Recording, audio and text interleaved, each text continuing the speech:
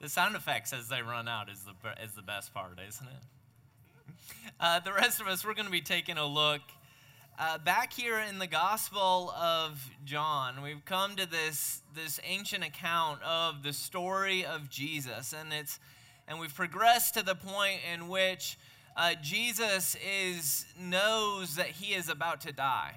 He knows that he's about to leave his followers. And right here in the very heart of John's gospel, there's multiple chapters that relay a continuous stream of thought, a continuous message that Jesus imparts on his followers because he knows that they're not going to be able to see him. Because he knows that they will live without his physical presence being there. He says it because he wants them to know what this life is about. And so we're going to be taking a look this morning at a selection of those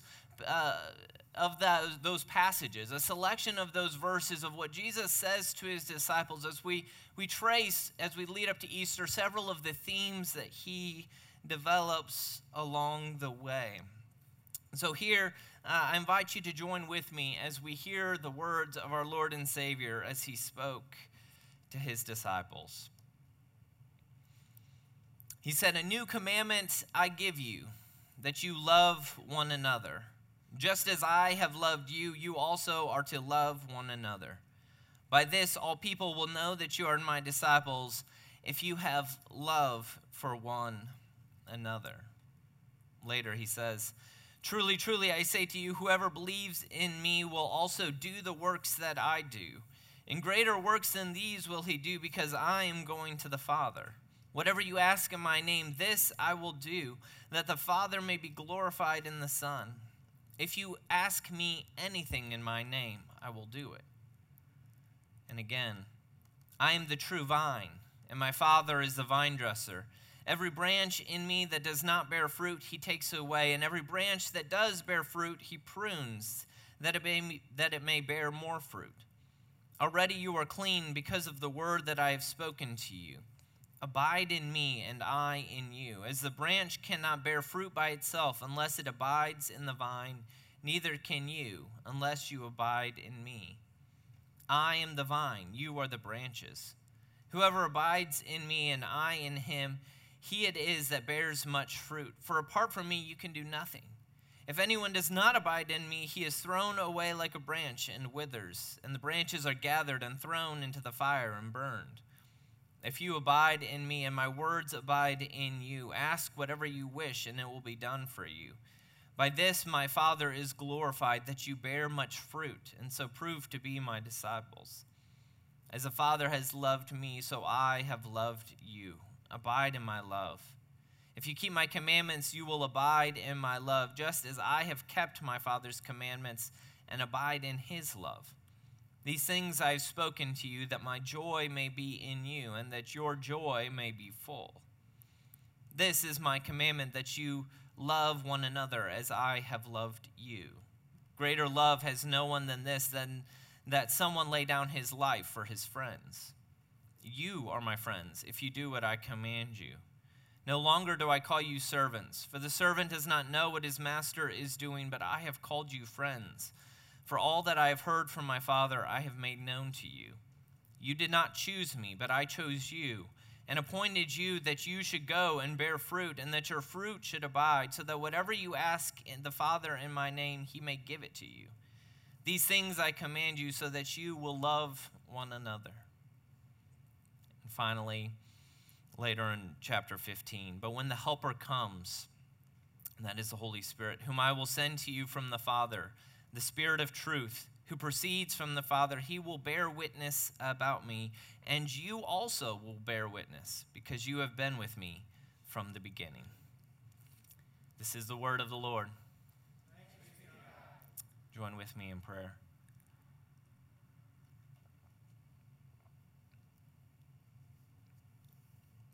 God, there's so many things as we come to an ancient text like this.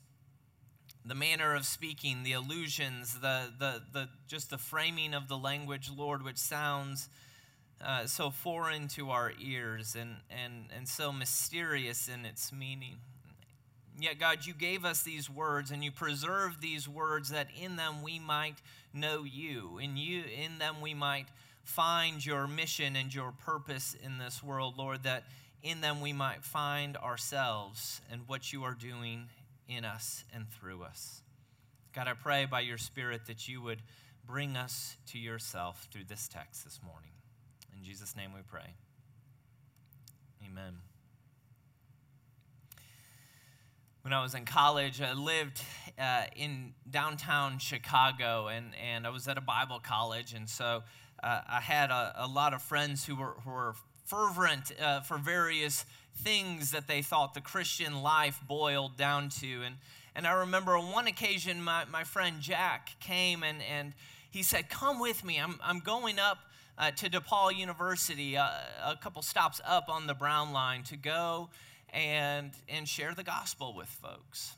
And so I went with him, and we prayed as we went that God would lead us into having conversations with folks that we needed to have. And so we ended up speaking for quite a long time to this young lady who was there in the student center at DePaul. And we used our little tract, and we walked through and talked about what sin and forgiveness looks like. We talked about that forgiveness was given to any who asked of it. We sat with her and we prayed with her that she would be forgiven of her sins. And in a great sense of excitement, feeling like we had accomplished our purpose there that day. And we gave her a hug, and I said, almost in the parting words, I said, and now you can live for God and not for yourself. And the girl looked at me, and with a tone that I don't know if it's confusion or curiosity or skepticism, but she looked at me and said, "What does that mean?" I said, "That you can live for God and not for yourself." Like, isn't that a self-explanatory statement? What does that mean? And the anxiety of my heart builds up, and the fluster in my face grows because I can't come to the words. It's a question that's so fair and so honest and so true that I should have an answer, right? Surely a Bible college student who just presented the gospel knows what it means to live for God, and yet the words failed me. But maybe also I panicked because there was something in me that said that maybe I don't know what those words mean. That maybe the Christian life that I had lived and the Christian life that I had experienced to that stage and that time had not prepared me for such a question as this. Maybe I didn't know what the Christian life really was about. I bring it up because I think that oftentimes even we who have been Christians and professing Christians for a long time, who have been lifelong members of a church, when we reflect on our lives, when we reflect what kinds of lives that we are to live, we stumble on such a simple question as this.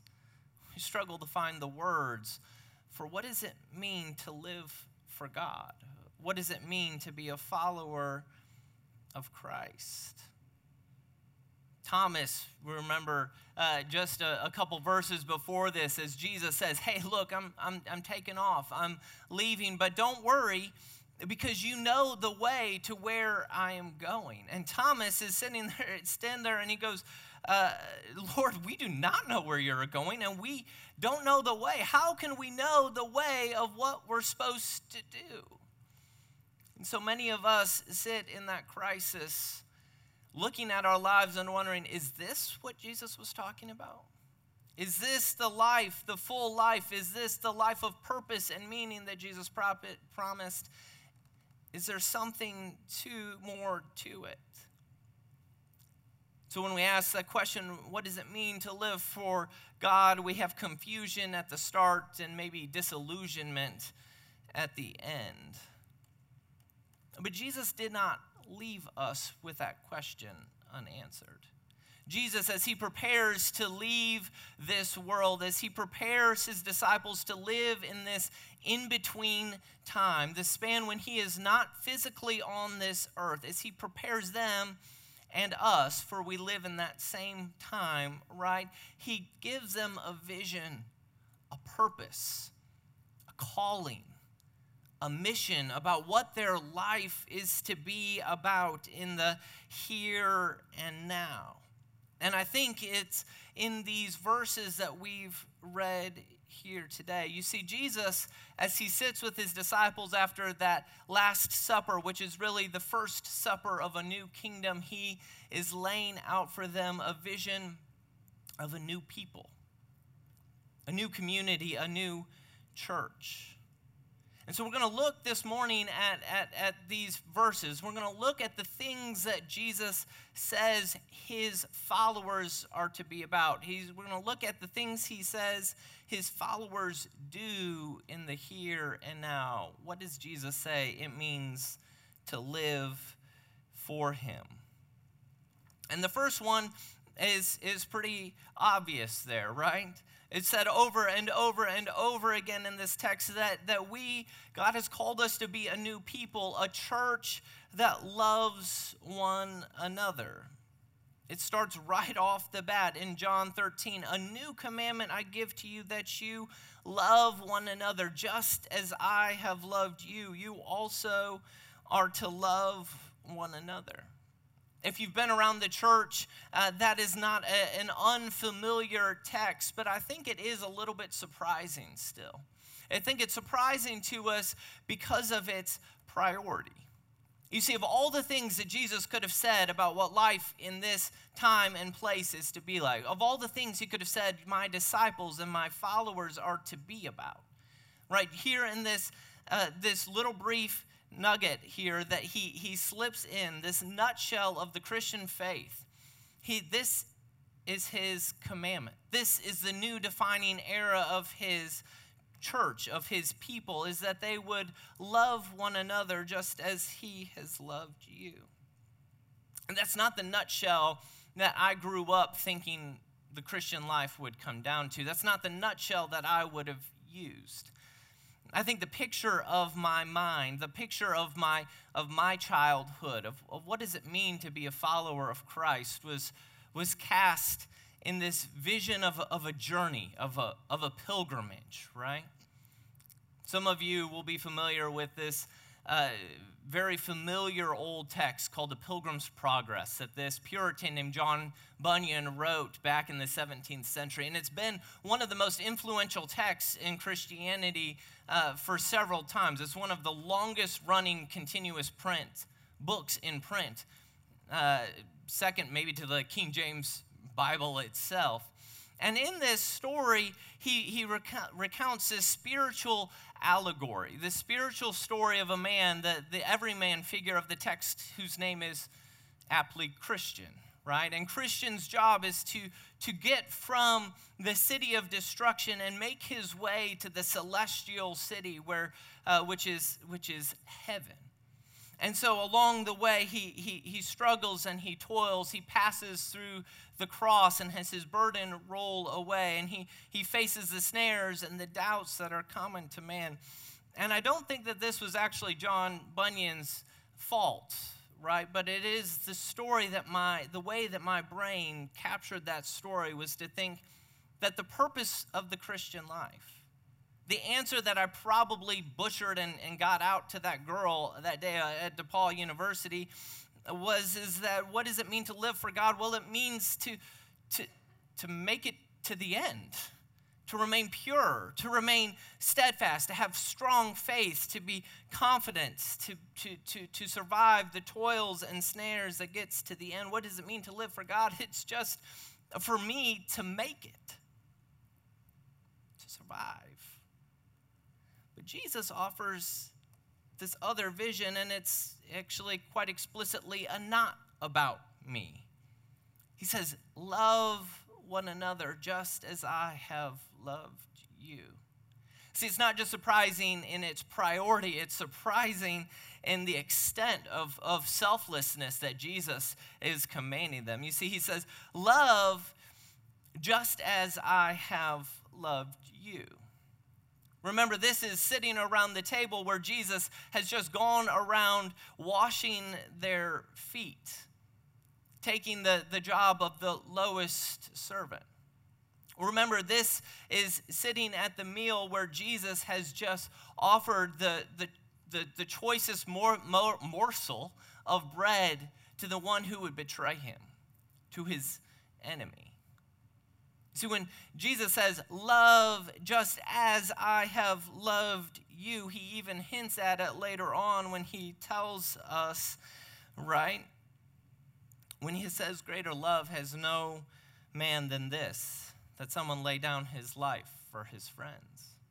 Because when Jesus commands his followers over and over and over again in these verses to love one another just as I have loved you, it means we know where his love takes him, right? To a death where he dies on the cross.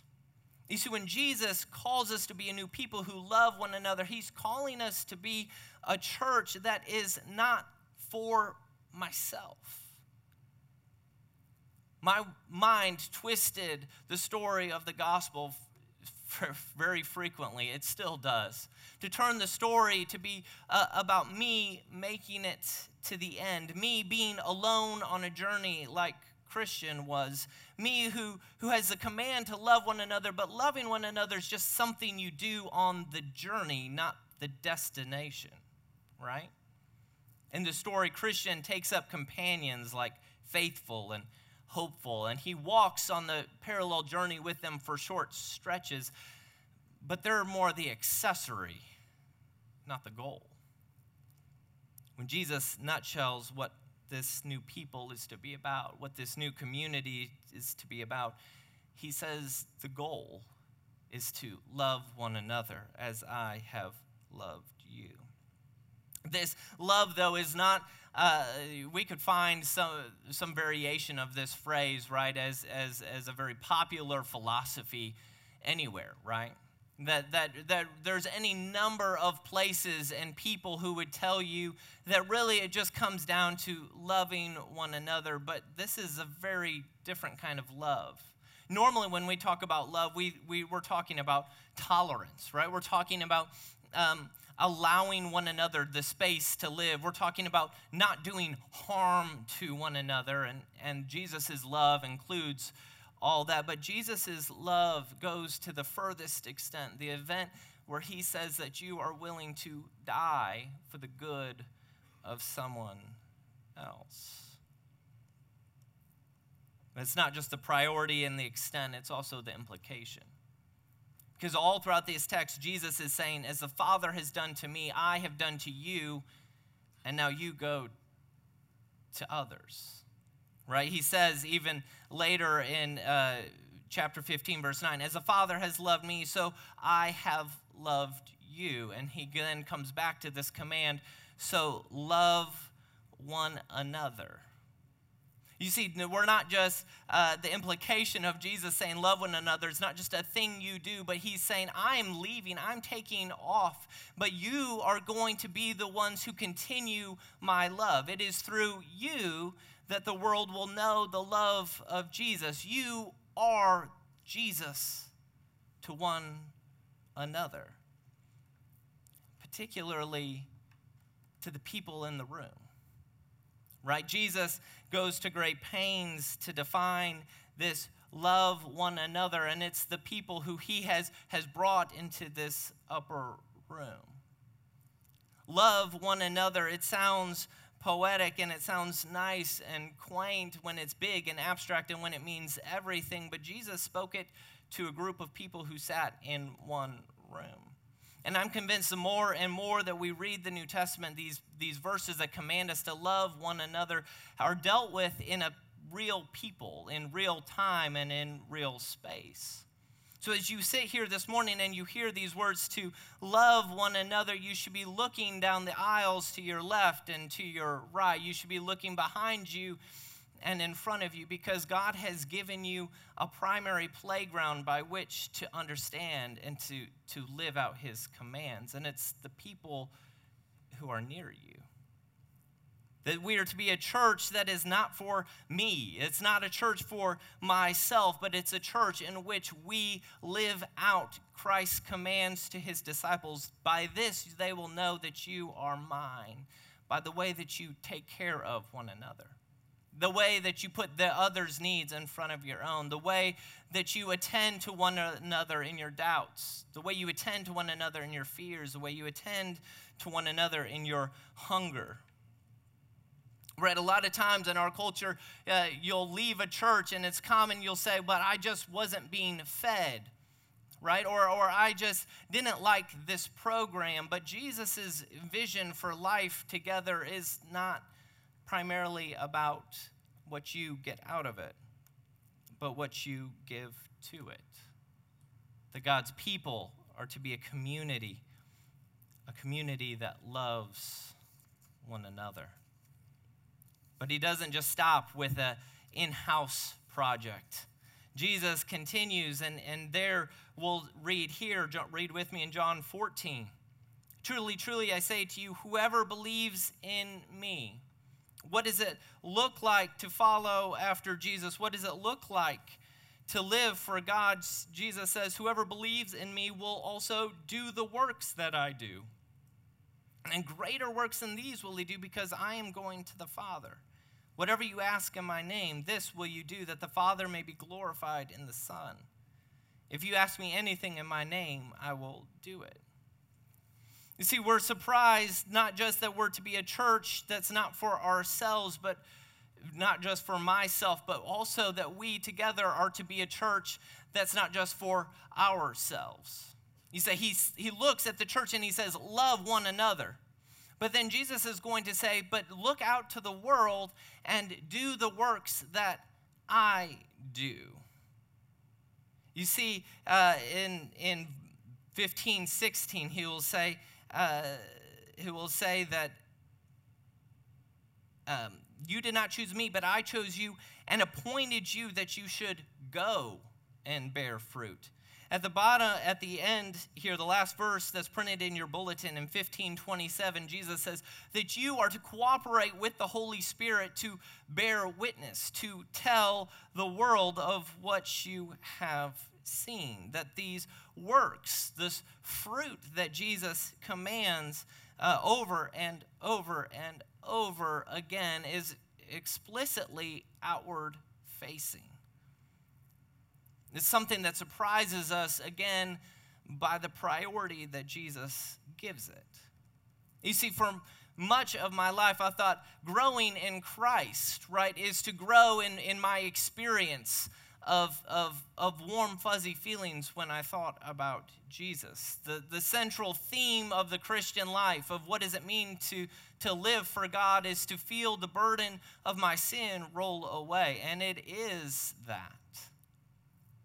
But when Jesus breaks down what does it mean to live for God in this world, he repeats this phrase, to do the works, to bear the fruit, to do what I command. What does he mean? What does he mean that we as a people are to be for the outside world? You see, there's phrases in here that we don't really know what to do with because we're surprised not just by the priority, but also, again, by the extent. Surely Jesus was being a little hyperbolic, right? Greater works than these, greater works than what I have done will you do, he says, because I'm going to the Father. Ask whatever you want in my name, and I will do it, he says. And immediately, maybe your brain's not as sick as mine, right? But like my brain goes to like the Aladdin's genie, right? Whatever I ask, whatever the issue is that I want. But that's not the theme of what he's talking about. You see, Jesus is saying, ask whatever in my name. or for my sake might be even a better way of understanding it. Ask whatever you want for my sake, and it will be given for you. See, Jesus is saying that this world, the story that Jesus began, the works that he did when he was confined into a physical place in the Middle East, right? The works that Jesus did when he was confined by a lack of knowledge of who he was and what he was doing in the world. Jesus says you are to take up those works and take them out. To go, he says, to be my witnesses, he says, because the work that Jesus was doing to bring shalom, to bring healing, to bring justice, to bring truth to the world, he was just getting started. And I think if we can play with the images of the stories, right, I want to talk about another story, another allegory that was written that I think gives us a little bit better basis to understand what Jesus is going after. And that is this children's book written by C.S. Lewis called The Lion, the Witch, and the Wardrobe.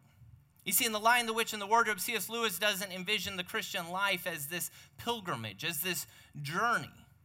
But he views it as the throwing off of an evil queen, right? The Christian life in the allegory of the lion, the witch, and the wardrobe is a story in which the primary object is to free Narnia from the curse of the witch.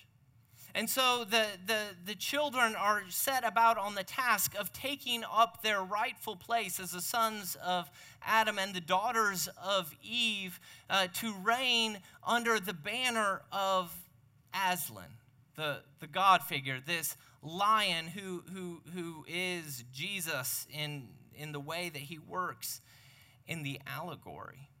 And you see, if you take this shift, right? So if we say to Christian in Pilgrim's Progress, and we say, ask whatever you want in Jesus' name and he'll do it. And immediately, if I'm Christian, I'm going, like, can I take the bullet train through the valley of the shadow of death? Can I, jump over that river where I have to the test of faith at the end? Can I get away from that which is uncomfortable, that which is unlovely, that which is hard and evil? And we think, well, God doesn't do that. He doesn't relieve those burdens. But if we come to understand that what Jesus is doing is throwing off the empires of evil, if what we see what Jesus is doing is breaking the reign of hostility in the world, then it makes a whole lot more sense, right? If what we ask in Jesus' names is we are wearing the golden lion on our chest and marching forth under his banner to demonstrate love and truth and peace, well, then that paradigm makes a whole lot more sense. We'll do greater works than what Jesus did because Jesus is continuing to work through us to more people, to more places, to more spots, even a spot like Midtown Memphis. See, that's the implication, though.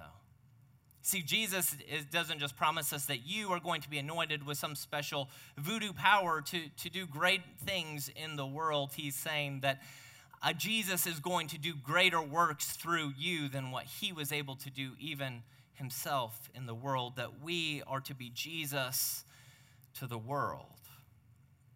That's why we as a church in our mission statement will say that we are a worshiping community sharing in Christ's mission to make all things new. That we exist as a church not to become bigger or better, but to create a better city. That we're a church that is not for ourselves. That in our sphere of influence, in our square inch of this earth, we will seek the flourishing of our city, the care of God's creation, the restoration of beauty and God's festival joy, the seeking of justice for the poor, the marginalized, and the destitute. And perhaps in a special way, seeking that those who are distant from God would see and know a love that they have been strange to, a love that they've not heard of, a love that they have been not shown in this world. What does it mean to live for God? Jesus says it means to love one another as he has loved us and to do the works that he does. And that can be an awfully scary thing. It can be an awfully scary thing to hear Jesus say something like, "You are my friends if you do what I command you." You are my friends if you do what I command you. Because if you are like me, then immediately you look at your life and the tally marks on the bad side start adding up really quick. The tally marks of the ways that you don't love to the sacrifice that Jesus did. The tally marks of the way that you have not been about yourself add up really quick. The impotence that you feel when you look at the severity of the need of what God is talking about adds up really quick. But here in chapter 15, Jesus is telling us that we can be a church not for ourselves because we are not by ourselves. We're not alone in the task that God has given us, but God works through us. So just as guilt and fear over our inadequacy reach their climax, Jesus looks at them and says, apart from me, you can't do anything. A vine that's cut off from its branches cannot do anything. You see, as Jesus synthesizes the commands he's given, he gives them this third command, and that is to abide in me. If you're reading in your own Bible, you might have a different word there. It might say remain in me, or stay in me, or live in me. But it's a word that's very, very common. It means to stay in a place, to live in a house, to kick off your feet and hang around for a little while. Jesus says, abide in me.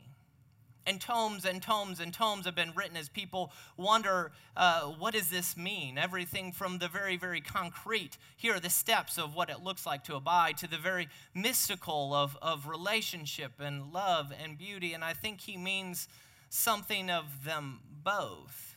That to abide in me has a very deliberate and conscious aspect to it. Right? He says, if you do what I command, then you will abide in me. You see, this thing is that there is war which is in you. There is war which pulls you away from the person of Christ. If we go back to Narnia, if we go back to the children and the Lion, the Witch, and the Wardrobe, that tells the story of one of the brothers named Edmund.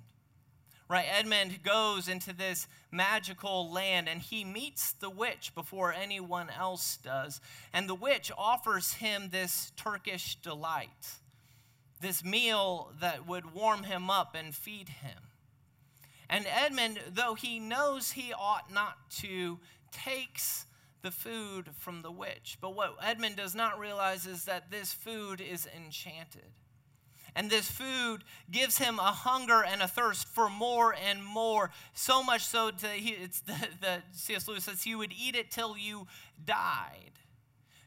Edmund, when he deliberately takes the Turkish delight from the witch, sets his emotions and his actions on a trajectory. So that when the other children hear the story and the name of Aslan, this God figure, it says that Edmund was filled with a mysterious, horrible feeling, while the other children were filled with a mysterious, lovely feeling.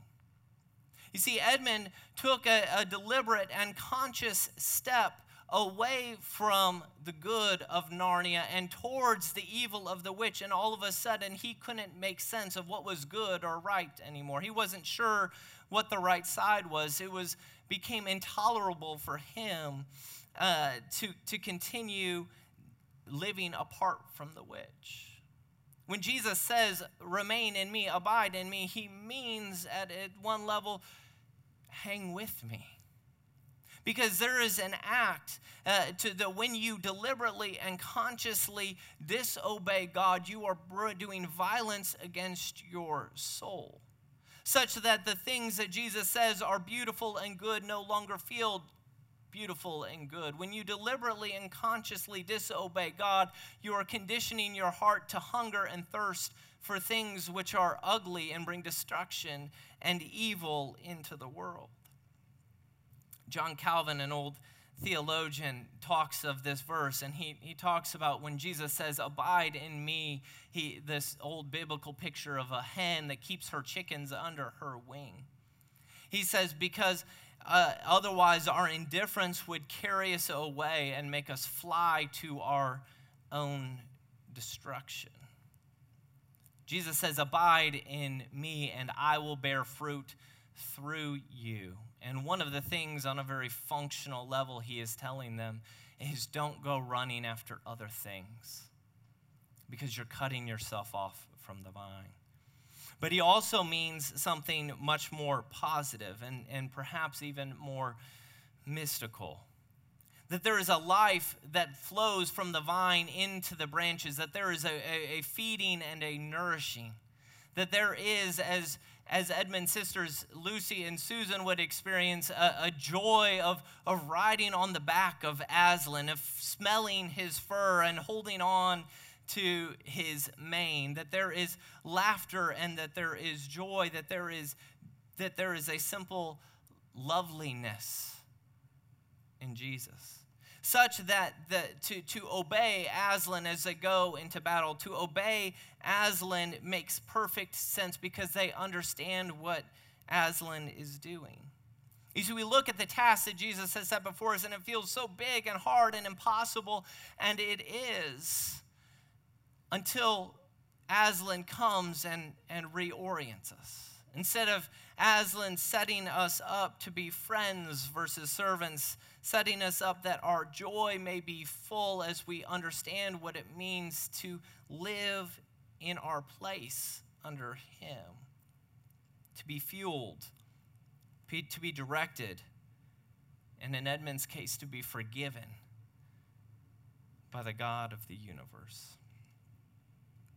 See, Jesus, when Thomas was said, "How can we know the way?" Jesus' response to him was, "I am the way. I am the truth. I am the life."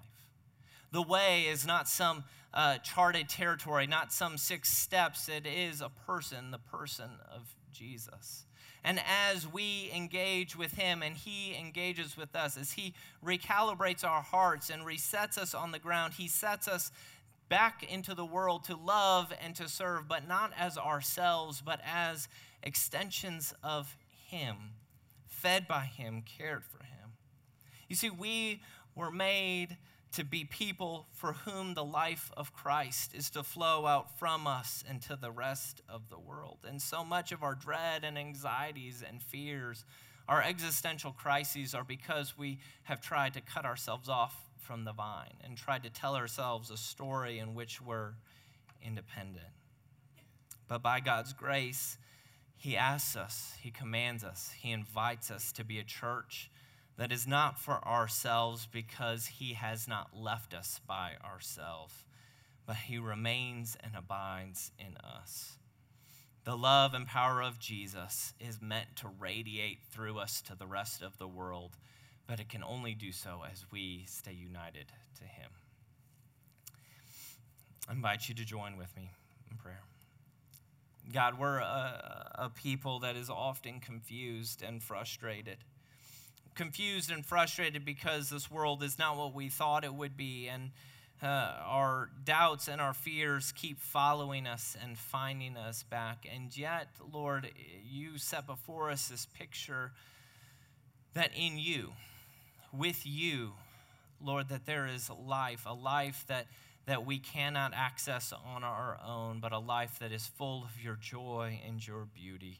Lord, I pray even today, Lord, that your Spirit would work in us to show us that joy, to convince us that it is real, and to lead us into the fullness of your life.